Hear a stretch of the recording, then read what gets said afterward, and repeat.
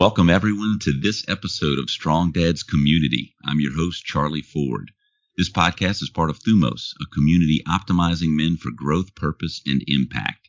You can find us on most social media platforms under the handle Strong Dad's Community, or you can check us out at strongdadscommunity.com. Thank you all for listening today. I really hope the parallels in these stories encourage you to realize your own potential. Today, we have a husband and an adoptive father. He is a leader in Thumos community, and he is passionate about spirituality. And he has been doing men's work for about 18 years now. He's the man, the myth, and the legend in the making, Mr. Brook Barrineau. Welcome, Brook. How you doing, brother? I'm well. I love that. Legend in the making. It feels feels too much, but thank you. Well, it always feels too much until it's true, right? So that's good, man. I'm so happy that you got the time to be on this podcast, man. This is special, and really appreciate this.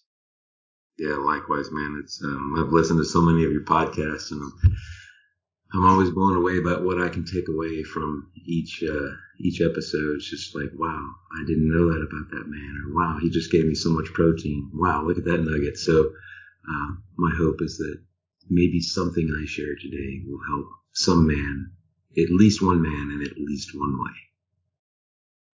Yes, and that's really the hope. That's kind of the hope, is that listen to another man's journey. Maybe there's some little nugget that can come out and really speak to an individual. So let's talk a little bit about you, Brook. I want to just take everybody into where you are in life. I did mention that you're an adoptive father. Tell us a little bit about your status right now, marital, and your kids. Yeah, married to Amy. Married my bride in 2001, so we're 22 years deep into the marriage journey. We met in college. Pretty neat deal. So met in college, but didn't start dating really until after college. Well, actually, until I was out, but she was still in as we were starting to date each other. So we have one daughter. She's 11 years old. Her name is Bella. She's beautiful, as the name suggests. She's just a wonderful kid, man. Really smart. Just super into us. She still thinks we're cool. So I'm sure that will change soon, but she's a great kid. She's a Western barrel competitor. She rides our horse, and she competes in local rodeos, and she plays piano, and she's in the choir, and she's in the advanced classes, and she's a bookworm, man. She reads 2 books a week, and she's just fingers in the dirt, loves butterflies. She's this dichotomy of the absolute feminine and kind of that rough and tough, almost like tomboyish nature. So it's pretty cool, I don't have a boy, but I'm pretty close to it. Oh, in some ways, Is there anything she doesn't do? Because it sounds like she pretty much does it all, man. That's awesome. Yeah, so it's cool because, I don't say all that to brag. It's just that I say all that because I only have one child, and it's like she does a lot of different things. And so it's kind of like the busyness and she's a Girl Scout, right? And so, it's kind of like the busyness of having more than one kid, which is neat. She's very energetic, but not crazy hyper, but she's got a lot of life in her, man, a lot of gusto, and I'm just very proud of her. She demonstrated the capacity I have for love. When I didn't know how much I could love a human until I held that child. I want to talk a little bit about the adoption piece, but we'll kind of table that for now, because I want to back up a little bit and talk about you. As a child, you've been in the Thumos community. You started the Thumos 1.0 18 years ago with Jody, and you've been on this spiritual journey for such a long time. And a lot of it has to do with being a son and just being a man. And so, like, when I think back to your childhood, what what was your relationship like with your dad and your mom? Yeah, thanks. My dad is a really good man. He's an honest man. I mean, he honest Abe, honest to a fault, if there is such a thing. He's a very gentle man, just a very good father, dedicated to the craft of fatherhood. He's a very sensitive person, and I get that from him quite a bit. Just a really kind person, devoted to his family. Showed up at every single baseball game he could ever make. I'm one of seven kids, one of six now, but one of seven initially, and he was busy trying to make time to spend dedicated time with each child, and he did quite a bit of that with me. With seven, of course, we always want more time with our dads, but man, I tell you what, it was a nothing deal for him to be in the front yard throwing the baseball with me, or taking me or picking me up to or from games or practice. And if he wasn't doing that with just me, he was taking all of us camping or out on the boat. We owned a boat throughout the entirety of our family history, and he always made time for trips. So he's very dedicated, religious, Christian father, very family oriented. And so my relationship with him was always good. He wasn't the perfect father. It doesn't exist, right? But he was excellent, Charlie. He was excellent. Was he part of the inspiration for you to start this spiritual journey 18 years ago? Yes, but not how you'd think. So Dad took me to church and First Communion and confirmation, all those things, right? And so what he did was he created what we call the God container in me. He created that container in my life, and it looked a certain way. And what I put in my God container is a little different than what he has in his, but he first helped me create that container, and now I've filled it with what fits best for me in terms of the truth and the reality and the God as I know him or her. I like the God container reference. I hadn't heard it like that before. Yeah. It's kind of your relationship with God. Right. And it differs. Yes. Yeah, he built a stage for me to act out my relationship on. And so you were, just knowing you for the past few years, you're definitely have always been you've been a physical guy. You're in really great shape. It sounds like you were probably into a lot of sports when you were younger. Probably did them pretty well. Is that correct? Yeah, I've always been athletic. I have good genes. I have a very outgoing mindset. I want to be doing. I love physical activity. Being stagnant literally hurts. It's not a good place for me to be. I get itchy and grumpy. I like to go, man. So as a kid, I didn't want to be inside. Always out, going. If I wasn't at baseball, I was on the bike. If I wasn't on the bike, I was climbing fences in Army gear. Fast forward into high school, it was baseball until I discovered lacrosse. And then it was like, I have an opportunity to sprint all day. I'm on it. And we get to check people. I'm on it. So physical, right? And then into college, into the mountain biking scene. And then, from there, boot camps, group fitness, Muay Thai, jiu-jitsu, boxing. And then from there, I found CrossFit. Bam, blew my world open. Like, where was this, right? So CrossFit was incremental until it wasn't. I just don't have the back for it anymore. Approaching 50, I have to do things that are a little less intense. So still try to stay fit. I'm not as, my job demands a lot of physical activity for me, so I don't dedicate as much time in the gym as I once did. But nonetheless, I'm strong for my size, and I'm just full of life and vigor. Oh man! And for the people who don't know what Brook looks like, for the listeners out there, Brook is the type of guy that he could skip the gym for 6 months, and he shows up one day and it looks like he just got out of the gym. So, so yeah, I mean, you've got the right genes. You look like you're always, in really good shape. So, I just can imagine when you were younger doing your, doing the sports and stuff. I'm sure it was pretty awesome. And when I think back about that, I guess the question that also comes up is how much of that was a contributing factor for you to get in the mental space and get into spirituality deeper?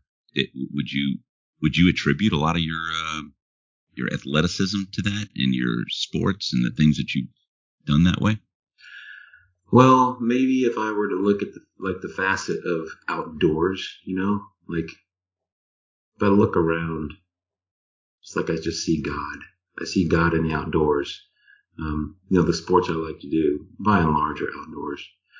And so it's like I can sit. I can just sit and look at trees. I can be bare feet in the grass. Moving water is my favorite. I just love moving water. So being from Texas, we have a lot of clear running, moving water, right? And those moments are God. Whether we're swimming or rafting or floating a river or climbing mountains or hunting. Oh my gosh, there's just so much God there. So, I came from a very faith-filled family, and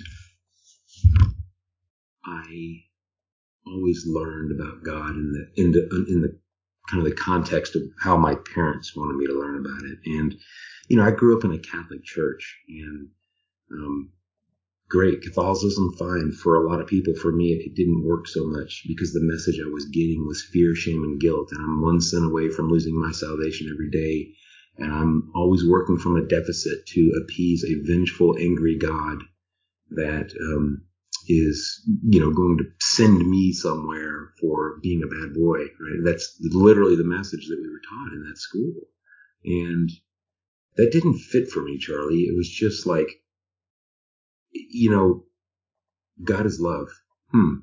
Well, what you're telling me doesn't really fit that model, right? I mean, these people are telling me all these things, and all of a sudden I'm like, I got to say so many Hail Marys and Our Fathers and confess my sins to somebody other than God. It's like, well, hold on, I'm getting mixed messages here, right? And so that was the religion piece, and religion doesn't fit for me. As a matter of fact, it didn't fit for Jesus. Jesus came to destroy religion, the structure, the hierarchy of religion. Stop doing that. You don't need to pay money to go and be forgiven. He overturned the money changers' tables in the temple. Stop bringing this, this structure into faith. It's about relationship. It's not about rules and regulation. Whatever you're doing, it isn't working. Stop doing it. Do what I do. Follow me. He didn't say worship me. He said, follow me. Do what I do. Watch. Do these things. Feed the homeless. Parent the childless. Love the widows. Take care of people. Love people. Church. Church is not the building. Church is the body. We are the body. He came to show us those things. And so as I'm learning, I'm like, okay, so God is not talking about rules and regulation. He's not talking about anger and judgment. He forgave everybody, even the prostitute. Everybody picked up a stone, getting ready to lay that woman down. And he said, let the first one without sin cast the first stone. Let the man without sin cast the first stone. Not a single stone was thrown. He showed compassion and love. He passed no judgment, even to the lady when he spoke to her. Go and sin no more. I do not condemn you. God doesn't condemn us. We condemn ourselves.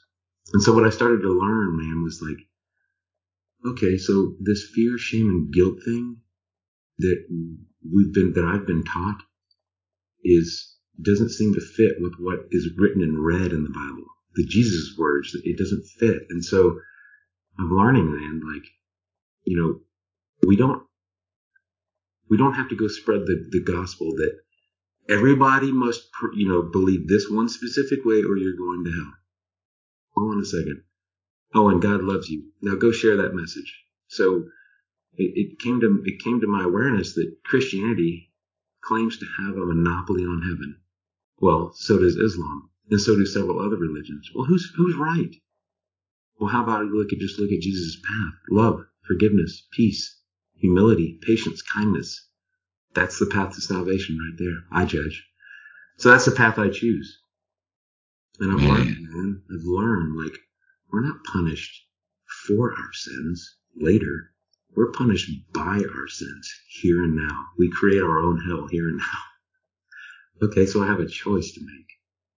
I can choose to live a love that shines light, encouragement, hope, generosity, patience, and I'm instantly rewarded. Or I can be impatient, judgmental, unkind, and I can suffer here and now with those that I condemn.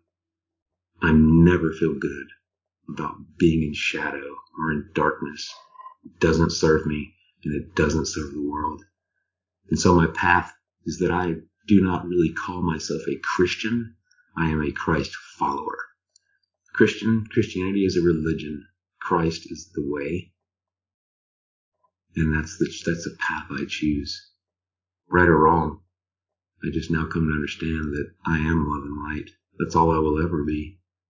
And if I just live that out, what better use of my effort, my life, my light can I possibly have or utilize? What can I do better than that? Brooke, I think we can end it now, buddy. That was pretty awesome. No, man.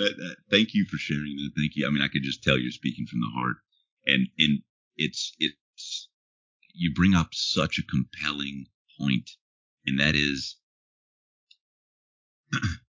when we're younger, we are filled with certain perceptions based on the culture that we live in, and we're almost kind of pre-programmed to follow suit with our culture.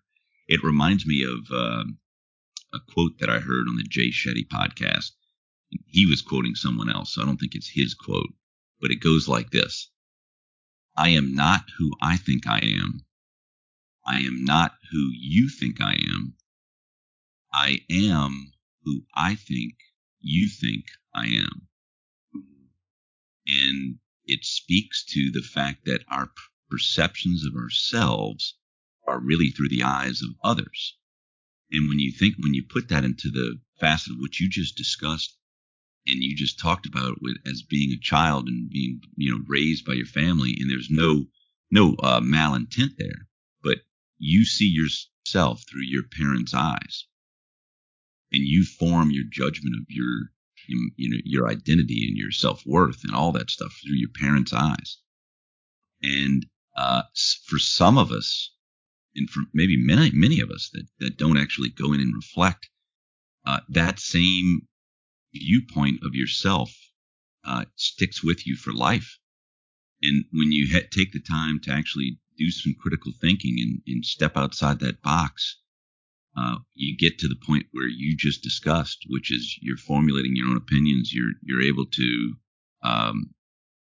think critically about certain things that you read for yourself and kind of separate yourself from what you were programmed as a child to think.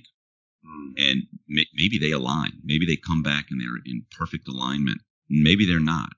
But the point is that I think you bring up such a compelling argument there that how important it is to actually just take the time to do this reflection. And you've been doing it for 18 years. So it's like the stuff that just came out of your mouth. I mean, that's years and years of thinking through this stuff and living it in going through the work. And now you're able to say what you say. And that's where you are. And it's beautiful. But I think it's such an awesome point, man. You discussed fear, shame, and guilt. That comes up a lot. Do you when you think of fear, shame, and guilt, you mentioned the dark side, the shadow. Where were you with those three words 18 years ago relative to now? Hmm. Well, so 18 years ago, I was in the thick of it. My parents, when we left the Catholic Church in '83, we went straight to a full gospel, far right, charismatic, very fundamental Christian church with very little room, if any, for anything, any type of truth that existed outside of what they taught. So more fear, shame, and guilt, more one way or the other. I mean, one way or hell, It wasn't until probably 2000. See, I started my work in August of '05. That was my first men's initiation weekend into men's work, into true deep introspection, into diving deep into my core wound. And it probably wasn't until probably 2008 or 2009 that I started to really gosh, man, there's just so much dichotomy going on here. So I'd say, 2008, 2009. So I'm probably 14, 15 years into something along the lines of 15 years into turning the page into learning what I believe to be the truth. You mentioned core wound. For those of us or listeners who don't understand that piece, can you sort of define a little bit more about that? What a core wound is and how that it can impact you? Sure. Right. So as I understand it, it's, we're all dealt a wound, somewhere between the age of 3 to 9 years old. And it's usually delivered by someone we love the most. A lot of times it's dad or mom, not always, but a lot of times. My mother died when I was 7 years old. I was in the second grade. It was like 10 days before Christmas in 1981. And, she passed away after like a 3-year bout with cancer when they didn't know jack crap about, chemo back then. I mean, they'd kill your ass with chemo quick back then, so, but the cancer just metastasized. It was brutal. It was aggressive. It was fast and furious, man. And so it was, from the time I was in kindergarten until she passed away in second grade, I mean, I just didn't really have that incredible,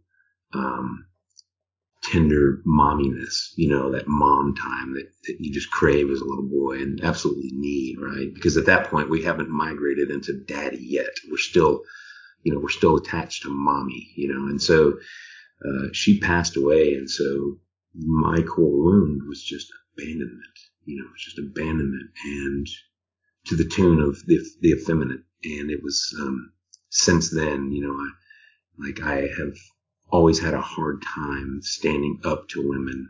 I used to have a hard time standing up to women. I don't anymore, but there was always that need to be affirmed and loved by the feminine, and that shaped and molded me in my sexuality and my relationship with women and my confidence for such a long time until I learned how that's showing up. And so that wound, I'll speak more to that.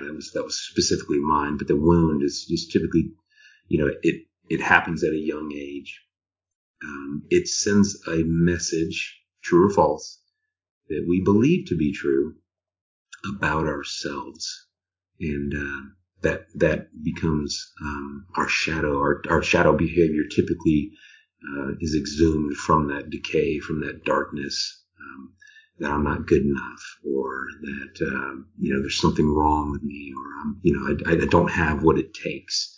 So the wound, the shadow behavior evolves from the wound most of the time. This is how I understand it. Some people have a different interpretation, but that's my take on it.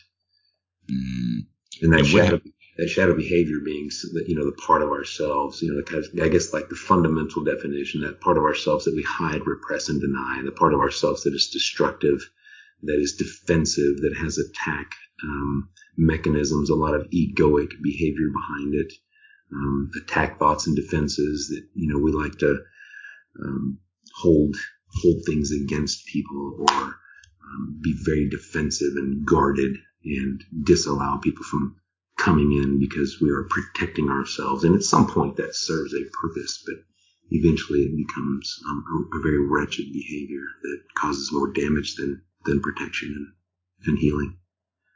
How does one know what their shadow is? Like if they've never even said the word shadow and they thought about that, what would you suggest is the way to identify your shadow? Well, if they've never heard the word, they've never been around people who do the work, which leads me to believe that it's probably not something you're going to be able to identify if you're not doing deep introspective work with men who have walked the journey, or women, if you're a woman, who have walked the path, right? Because it's your best laid efforts that got you exactly where you are. So you're not going to dig yourself out with the same shovel that you dug, that you dig the hole you're in. So, I would say that, most people are in denial that they even have shadow until they really see it and do the work. What we do is we put it out there. We're surrounded by loving, powerful men who help us see that stuff that we didn't know existed. So how does someone go about it? Charlie, that's a damn good question. I'd say in the company of other strong people. Okay. Because we're doing things that to ourselves and to other people, and we don't see it until we see it. Even after 18 years, on bad days, I show up dark sometimes. And I recognize that I do that. But I also know my mission, right? And so I'm able to recognize my shadow because I can pinpoint it. I know my mission. I know my shadow. And when they pop up, see you. Gotcha. And I know how to get out of shadow. I know how to get out if I choose. And what happens to someone who maybe doesn't get the chance to become aware of their core wound?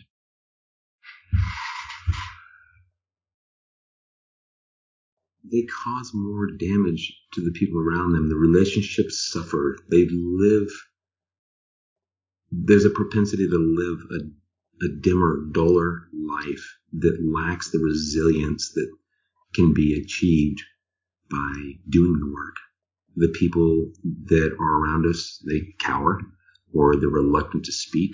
We don't truly ever get to know them because they are afraid to really light up around us because we're quick to shut it down. That's shadow behavior, right?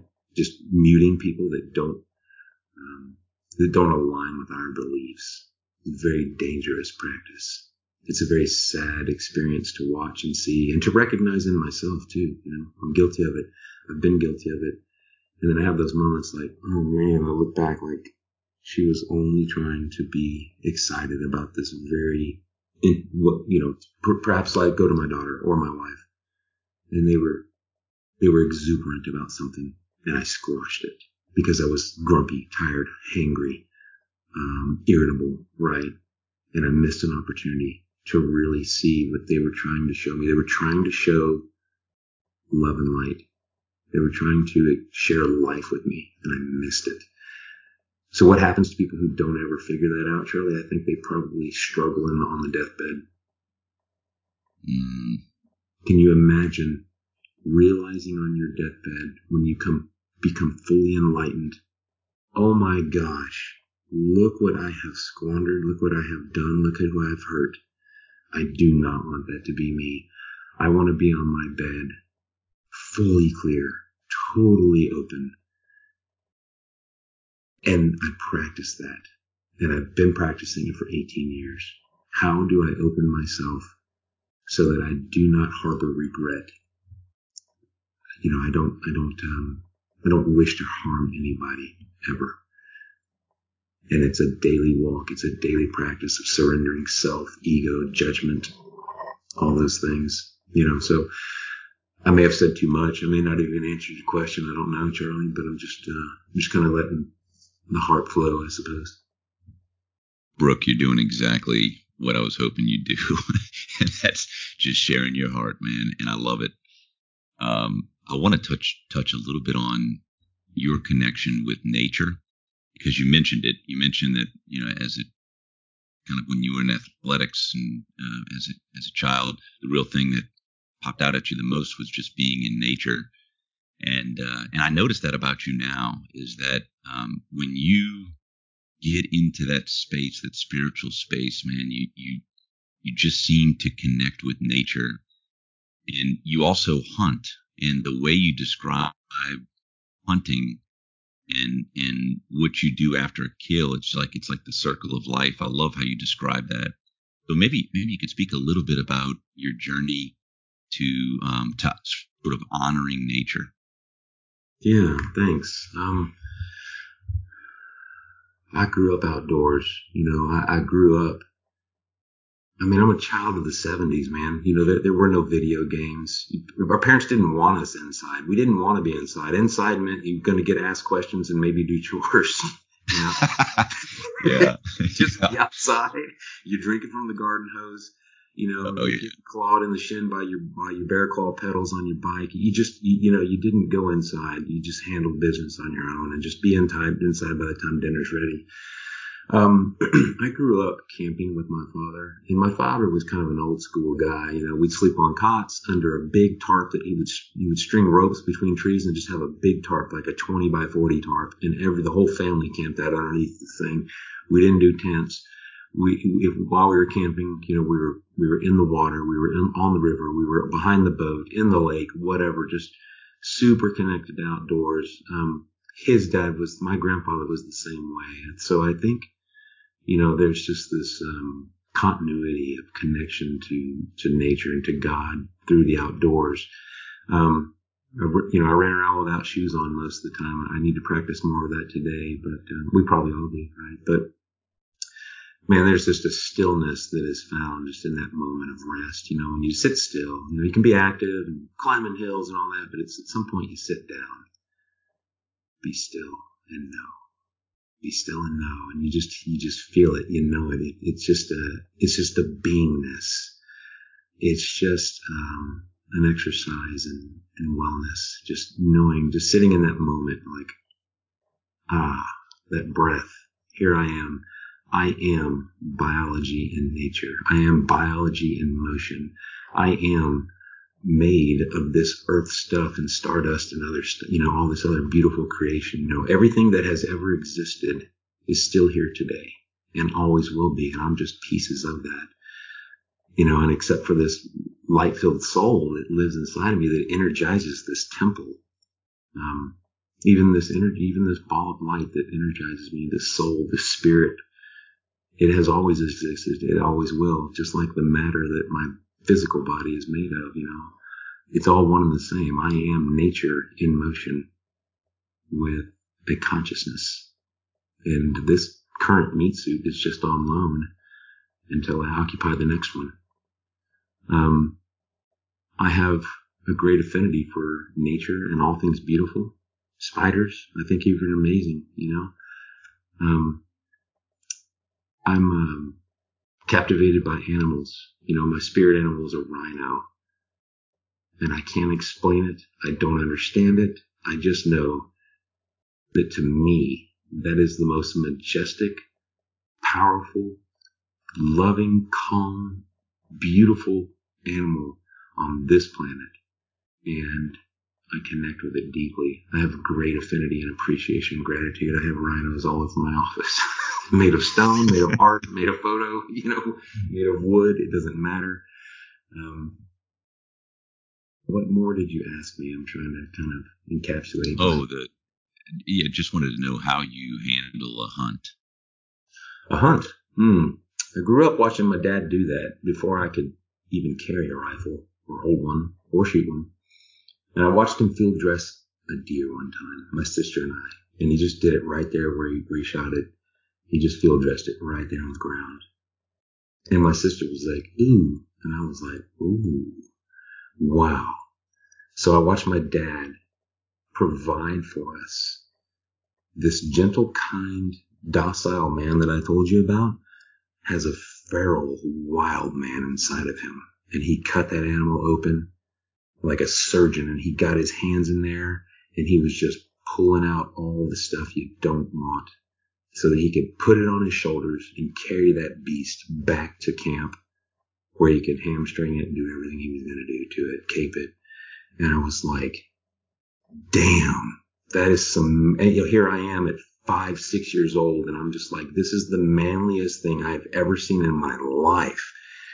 And I think that inspired a desire, that feral passion, that raw, primal, primitive energy. It was just like, man, I was captivated, Charlie. I was captivated. My dad became my hero in that moment in a very special way. He showed me, son, without any words, this is an experience of life. We are carnivores. We are predators. Our eyes are on the front of our face. We are wise. We know how to use tools and instruments of warfare that we may live and live abundantly. Watch and do. And now when I hunt, man, like, I close that circle. I know where my meat comes from. I know how it lived. I know how it died. And I know how it got on my plate. Meat is not raised in the grocery store, right? It all has a life cycle. But mine has a special story behind it. And I feed my family pure, clean meat, free of, pesticides and herbicides and hormones and all this stuff, right? It's like, it's pure, it's real. And I've said this before. Like, I was watching Stephen Ranella, who has an episode called Meat Eaters. He did an interview. I think he looked like he was in New York, and there were just a lot of people in there really intrigued by him, and these were all city folk, and they were really interrogating him. And he said something so interesting. He said that modern anatomical man is about 80 to 90,000 years old. We have always hunted, and to not hunt is rather peculiar. Up until about, 300 years ago, if you didn't hunt, you were a minority. And it's like, wow, that is amazing. Let's give it 1,000 years. Let's say that people started doing market and people were hunting 1,000 years ago for the general populace. So let's even then, you still have 85,000 years of nature just calling to man, saying, hey, if you want to eat, you kind of got to go kill it yourself, So learning the art of a hunt. And then so when I do, I walk up and I put my hands on that animal, and I have nothing but gratitude as I feel the body heat of that animal, knowing that it was once alive. And I thank God for the gift of this animal, for its life, that I get to participate in some way in its life, and that its life now contributes to my life, and it is not wasted. I do not waste the meat ever. Like my family doesn't finish their meat. Guess where it's going? We do not waste that meat. It doesn't get wasted. So I take tremendous amount of time to show gratitude and respect for every animal that I take and harvest. I love that, Brook. I want to switch gears now. Let's talk a little bit about adoption. This one might be emotional, man. I know you do, man. And I want, there's so many avenues about this, and so many people out there in the world that don't have the ability to have children, and adoption is one of those options. And can you maybe talk us through the decision, how it came about, and what you guys did? Sure. So, we're in our probably late 20s as we're married, I think, somewhere around the age of 27, I think. And our friends are all having kids, man. Our entire circle is just laying them out. 1, 2, 3 kids at a time. And we're like watching them, and our circle is getting smaller and smaller because those with children hang out with those with children, and those who can't typically have a harder time being around those who can. So Amy and I tried, man, and the chemistry was not there. It wasn't happening. We could not get pregnant. We tried for, 10 years, and it was failure after failure and tremendous amounts of emotional ups and downs. Only those who have been through this can truly understand what it's like. But, as a provider, to not be able to provide that to a wife who is intuitively built to provide, to create life, to not be able to create life is a real kick in the pants, man. And so when you go through that long enough, you just grow fatigue and just like, you know what, we're just going to quit trying. And you put it to bed and it sleeps until it doesn't.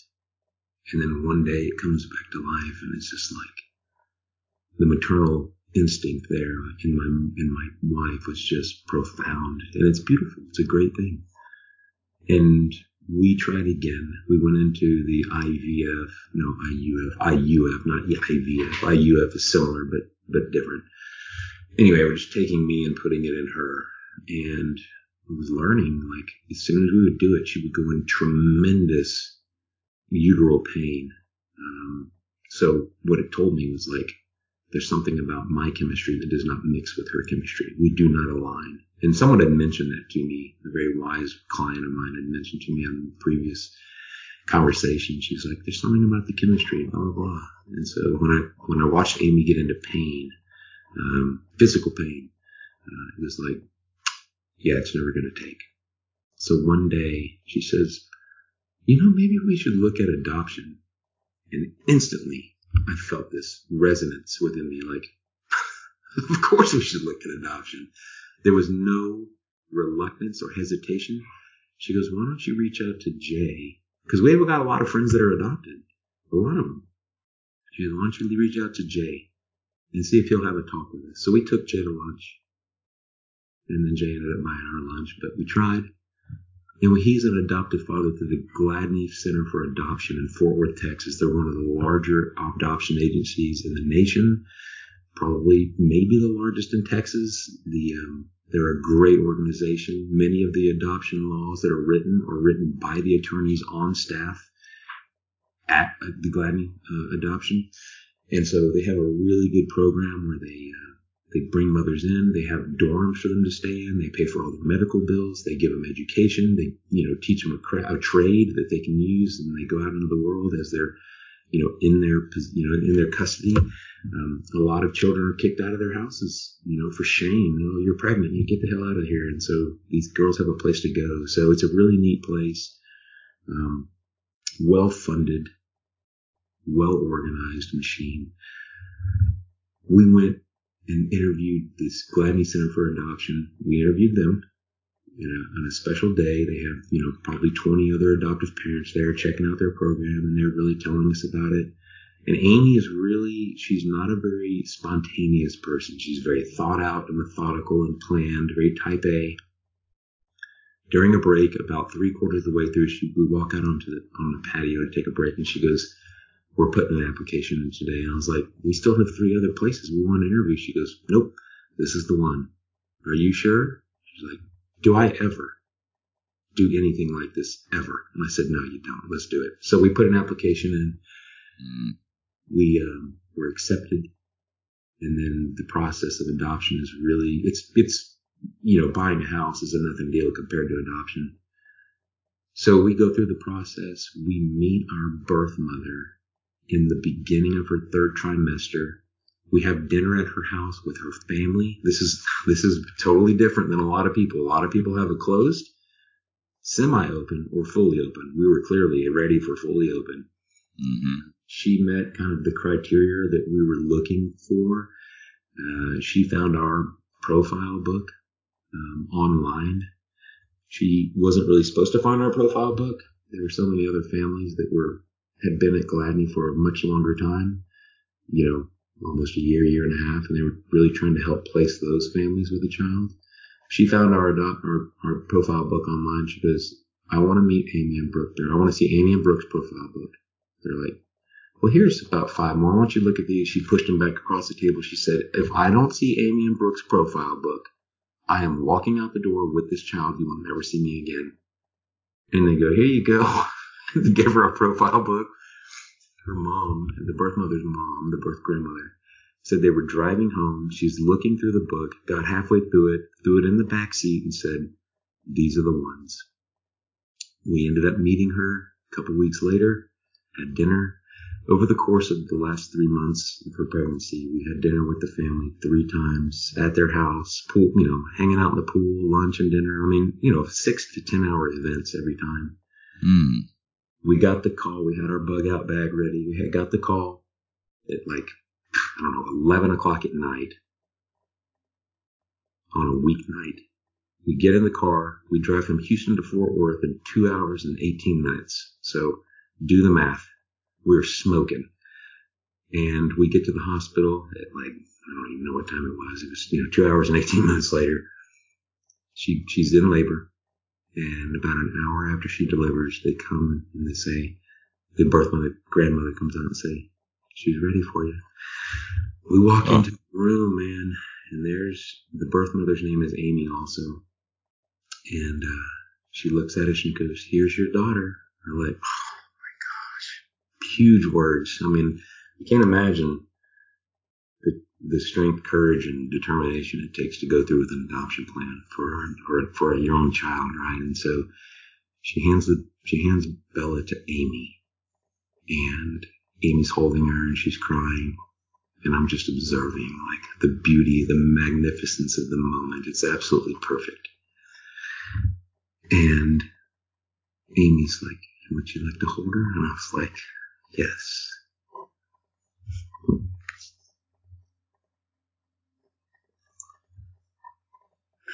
Give me a second. I held Bella in my hands. And I looked down.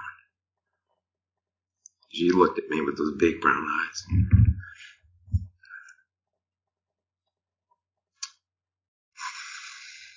And instantly, I realized why we couldn't get pregnant. We were never supposed to be. Because we never would have been available for this child. This was our path. And it took tremendous amounts of faith and patience and faith and patience. And I just said, thank you, Father. I'm sorry. I understand. Please forgive me for my impatience and my anger all these years. I get it. And it was at that moment, I was like, this is the biggest, this is the highest level of commitment I will ever have in my life. And that was a profound, the most profound moment of my life.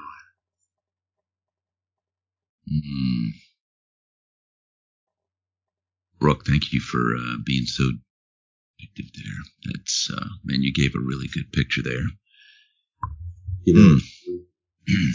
Something happened about Amy and I were still on the path of trying to get pregnant, and we're sitting at Lupe Tortillas having lunch on a Sunday after church. And one table over, elbow distance away, is a really beautiful family. There's a dad. He's got a 16-year-old daughter and probably a 14-year-old daughter and a 12-year-old daughter. Maybe she's 13. They finished their lunch, and you could tell they just got out of church too. He's kind of sitting back in his chair. He scoots away from the table a little bit. Not 30 seconds later, his 12 to 13-year-old daughter just comes and sits on his lap and just reclines into him. And I was like, oh my gosh, that's beautiful. This man has a teenage daughter who still loves her daddy. And I told Amy, I was like, check out how beautiful this is. And they get up to leave, and he lets the family go first, his wife and his 2 daughters. And he's about to pass me up, and I grabbed his wrist. I said, sir, I just want to let you know that I appreciate the amount of work and effort you must have put in to being a good father. To watch your daughter at that age come and sit on your lap and just relax into the presence and the security she has is really profound. Some version of that, right? And he looked at me and he was like, tilted his head and he's like, kind of like dumbfounded. He's like, wow, thank you, man. I appreciate that. I've never heard that. So, let's have a great day. And he goes, you too. Then he walked off and I thought, I want that. I want that.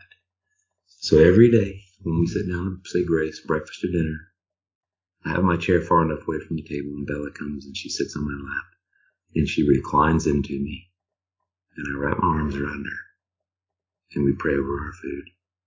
And some days when dinner's done, she'll come and she'll push my chair, she'll push on me and I'll scoot back and she'll just curl up into me and we'll finish our conversation after dinner.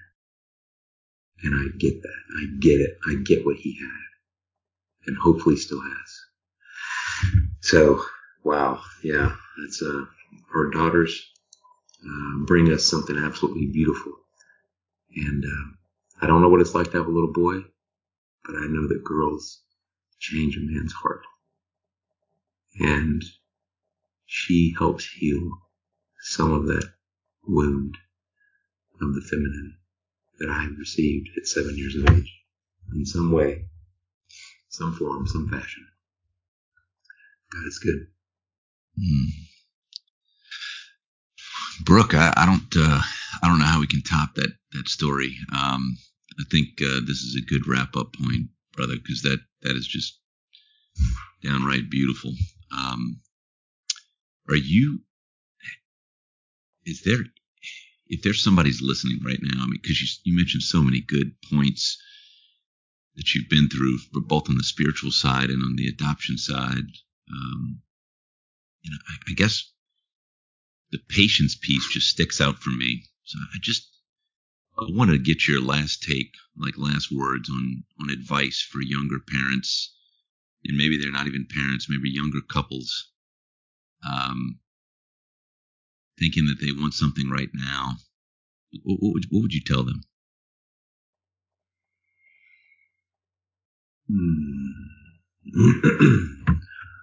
Give me 1 second, Charlie. Take your time. You are right where you're supposed to be.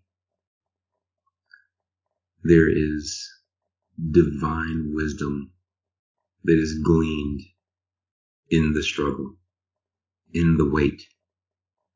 If you can shoehorn it, you can force feed it, but you will miss the lesson. You will miss the gift. And I would add that if there are any parents who have children that may have an unplanned pregnancy, do not encourage abortion because you are robbing a family the opportunities that I have. If you encourage your child to do that, there are so many adoptive parents out there waiting right now that could be blessed, and the child could be blessed. So adoption is a viable option, man, for sure. So I'm a big proponent of adoption awareness and patience. It's not a it's not something I have a lot of, but it's something I've learned that if I will just trust the process, life is so sweet. Yeah, you can't rush the brisket, man. You gotta let it cook. Brooke, thank you so much, and I want to thank everyone here for listening today. If you like what you've heard, please remember to follow, share, and give us a strong review. If you're a man searching for improvement and growth, be sure to check out strongdadscommunity.com. It has been a real pleasure here, Brooke. Thank you so much for sharing your heart today, brother. Love you, Chuck. Have a great day, brother. All right, everybody, we're out. Have a great rest of your day.